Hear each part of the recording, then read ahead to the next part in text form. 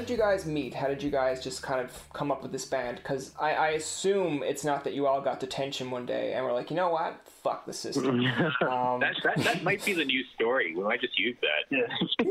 I'd be okay with it. That would make for a much better press release. It's like, you know, like these guys got together because they were all detained, and they were like, you know what? Down with the system, man. I threw a paper airplane at Matt's head, and it said, "You want to join my band?"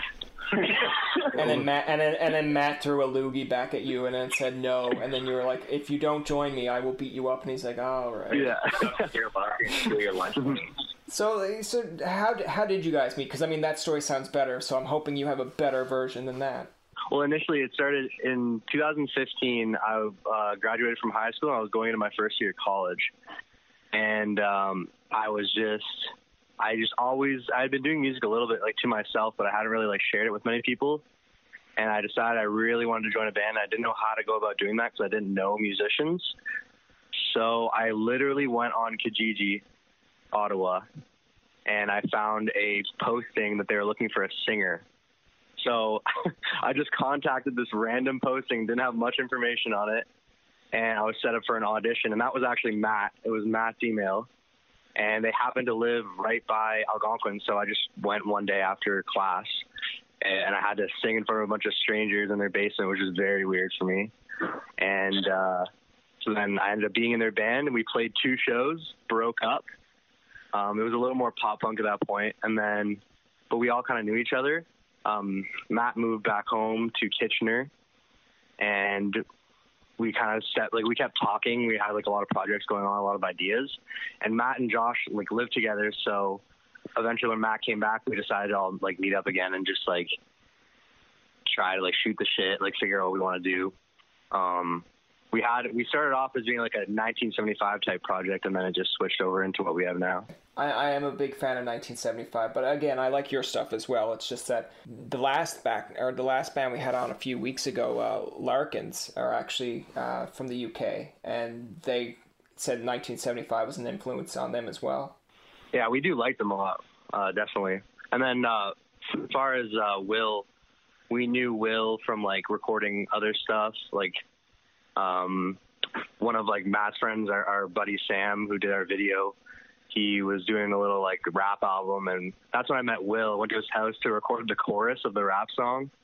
Unfortunately, never got released, but it's out there somewhere, floating in the internet. And then Jameson, we knew. I think Will. It was you, right? Who knew Jameson, right, Will? Oh, I knew him from other bands.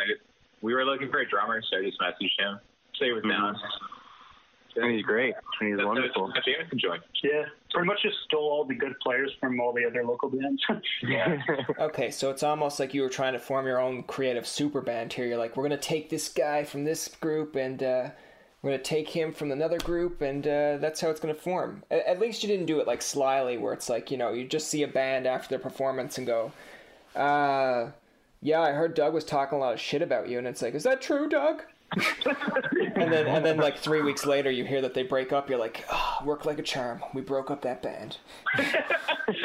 Yeah, we definitely did do that. I just love that concept of I mean, I guess you all are like born in the 90s, correct? Yeah. Okay, yeah, because it's such like a 90s concept where it's like, yeah, Mom, I'm just going to reply to this ad on Kijiji. See you later.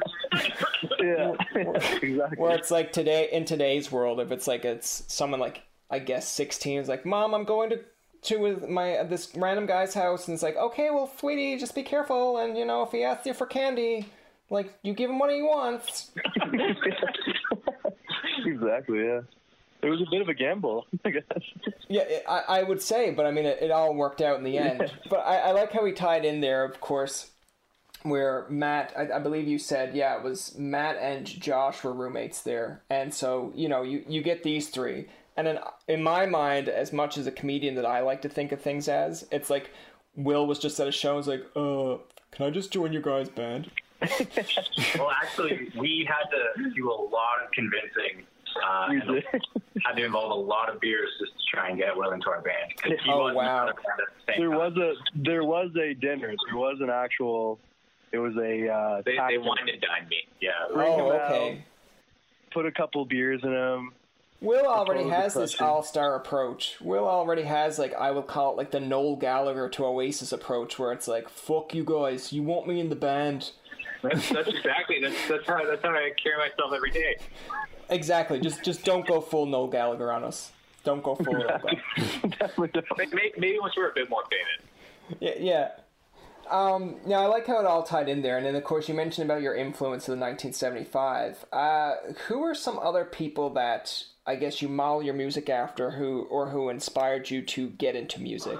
For me, to really getting into music, so I've been into music for a while, but I think it's more started off as just being, like, trying to be annoying by, like, just singing what I was hearing, like, on the radio. Okay, so the Carrot Top. Yeah, and then I just ended up singing as a thing, and I would do like talent shows and stuff. But my brother really influenced my music because we shared an iTunes account, and I was too young. Even before that, he had all the CDs, and I would get the hand-me-down CDs and listen on the boombox. But I'd say our biggest like collective influence probably like the Killers. I believe your other members agree with you, so you're safe for now. Will hasn't left the band. Yeah. He wants to hear the National. That's what he wants. Yes, yeah. That's what I wanted Nick to say. I agree. Those are some good influences, and you know what? You're lucky that you didn't have like my brother as a hand-me-down for iTunes, because on mine it was a lot of Celine Dion, Lisa Loeb, and I mean, again, what's wrong with that? Oh no, there's nothing. Listen, there's nothing wrong with them. It's just that there's a 15, I believe, maybe 10 or 12 years age gap, maybe even more. So when you're bopping along to Backstreet Boys or NSYNC, and then this guy's in his own room listening to Celine Dion, you're kind of like, I don't know, man. Like, I'm glad we don't share this account. So another question here is, like, how long have you been doing this? I know you mentioned about 2015, where kind of got into it, but as a band, how long have you been doing it? And I guess what's your goals for 2020, considering COVID and all that? Because I mean, it's kind of put it on the back burner, but what is your goals? Will, you want to take this one? Well, I mean, like, it's funny you asked that, actually, because I remember we were together at the start of the year, and we actually wrote down a list of goals for 2020. And like that included like show quotas that we wanted to play, like out of town shows, how many songs we wanted to record, and all of that's pretty much done for at this point. So, I mean, like I think really the big goal for this year is to write and record a very solid EP that we can kind of use as a platform, either at the end of this year or start of next year, whenever things kind of get back to normal. But right now it's really up in the air. Maybe the EP turns into a full length if this goes too long. We'll have a best hits out before we even play our next show. You know what? The irony of saying that is it'd just be really funny if you did, and it's just like people are like, look at this band, they think they're so full of themselves, and then I'd be like, well, yeah, but I've chatted with him, and Will is the Noel Gallagher of the band. What did you expect? He already has a best of in mind. Don't sell yourself short. I mean, Live 88.5, I believe, played your Bonnie song. I pretty much found you guys out through your newest one, Caught in the Moment.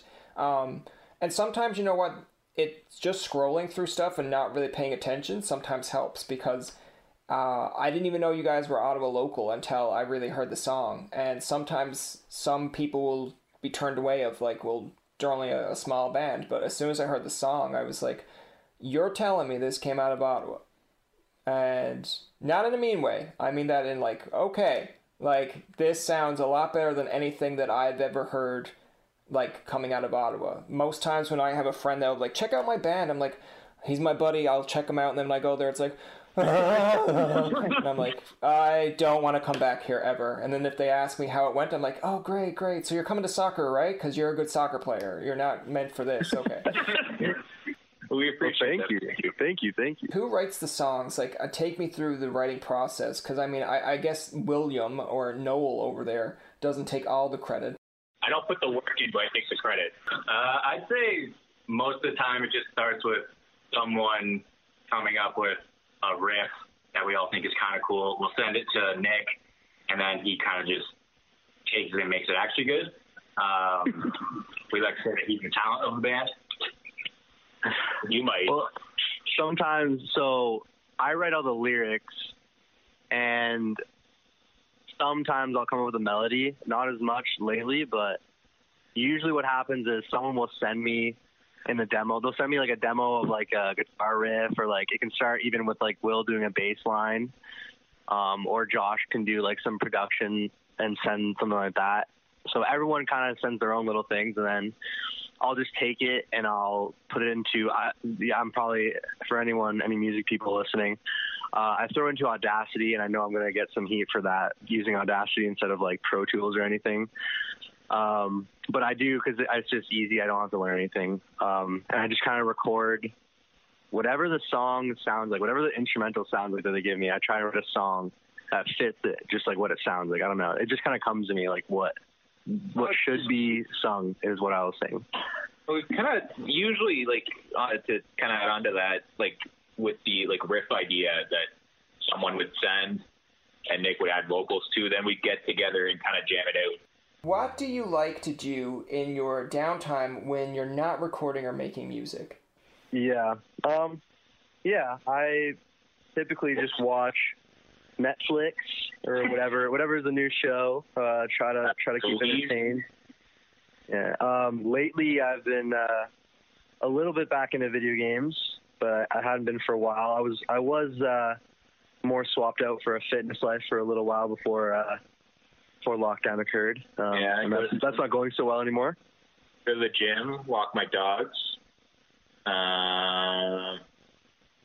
These are all like very like bland things. Well, my life sucks. Taxidermy. I feel like that's going to be the quote that we'll use when we promote the podcast. It's just like, it's like, my life sucks, and it's like, check out this podcast. My life sucks. No, I mean those are very, I guess, mundane, basic things, but I mean that's what you do in the situation here. So I'm going to give you a concept here, and basically these are things that it could happen anywhere else in the city, it could happen in Toronto, Montreal, but you have to basically counter mine with something that you have only seen in Ottawa. So if I said only in Ottawa would you go down to Rideau and see 3 or 4 bums basically asking for money, but yet some of them have dogs, is that going to be something that you just only see in Ottawa or worldwide? Yeah. I could see that. I mean, I'd say largely in Ottawa. I'd say only in Ottawa would you see a raccoon in a McDonald's. Yeah. That is definitely happening. Only in Ottawa would Matt and I get stopped by a homeless lady asking for $20 bills. Okay. Yeah. No, I agree. I will counter that one with saying only in Ottawa would you fall asleep on the bus, someone falls asleep on top of you, and yet they're mad when you have to get off. That is very Ottawa. That sounds very accurate. Sounds like my morning commute to Algonquin College. Really? Okay. Because I was going to say, my example was when I was going to Carleton, we lived out in, I will call it like the ghetto of Ottawa, because there's like the police are only down the road. I think it's like in Prince of Wales. So it's like a combination of a ghetto, but then you have a lot of university students that have, MacBook computers. So I was just getting off of Prince of Wales, and I kind of nudged the lady to let her know, like, this is my stop, and she gave me the most evil glare, and I'm like, you fell asleep on me. Shouldn't you be apologizing? Like, why am I apologizing to you that I have to get off? I'm sorry your pillow has to leave to go back to university and make it a life. I can't stay and be a pillow for the rest of your life. I think she was just looking for a bigger commitment than you at that point. I know. I could never give it to her, and I apologize. If she's out there listening, I'm sorry, Rosemary. I was not able to be your pillow. That will be the name of your next song there. Forget Bonnie. Yeah, Rosemary. We're not trying to rip off Foo Fighters. Yeah, there you go. I gave you an idea for your next song. Don't steal it on me. No. Rosemary, keep your head down. Yeah, there you go. Yeah. Rosemary, keep your head down. The pillow will come back. Don't you frown. Exactly. I mean, hire you as like a lyricist for us? Man, I don't know. That just came off the top of my head. I could be. It could be just this room that's getting off the to me. top of your head. That's just pure talent. Yeah. And the last thing, just to close out the interview here, guys, is you have the song now called "Caught in the Moment." It's on Instagram. That's kind of where I've seen it in the ad. It's really good. Yeah, basically, I think that song started off. I just was playing that riff over and over again, and then I think I just ended up sending it to Nick. And it was just one of those songs that kind of just came very quickly once we were all in the same room together. Yeah. And we just kind of all had a good feeling about it. So we decided that was going to be the first of our next few releases.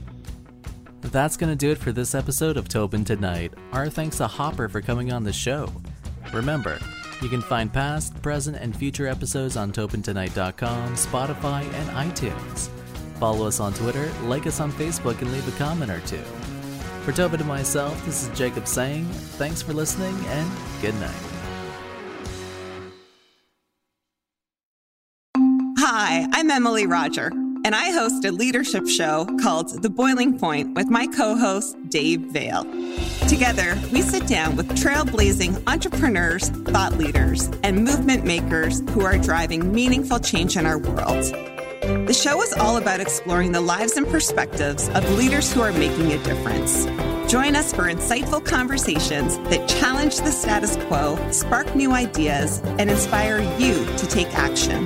Find us on Apple, Spotify, YouTube, or at boilingpointpodcast.com.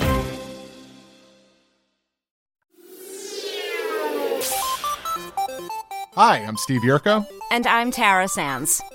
Now available from Maji Media is our new podcast, 4Kids Flashback. 4Kids is the company who brought you the English dub of Pokemon in the late 90s and so many other shows like Yu-Gi-Oh!, Shaman King, Teenage Mutant Ninja Turtles, Kirby, the infamous One Piece dub, and so many more. We'll be talking to the people who worked at 4Kids. Actors, directors, writers, editors, producers, engineers, you get the point. And hopefully get the answers to questions both you and I have about the company. I actually worked there as a voice actor on some of the shows. And I was a kid watching the shows and remember way more than Tara does. And thank God for that. Steve is actually a professional storyboard artist, which gives some really unique insights into anime and animation. Subscribe today wherever you get your podcasts. That's the number 4 Kids Flashback. Another Sound Off Media Company podcast.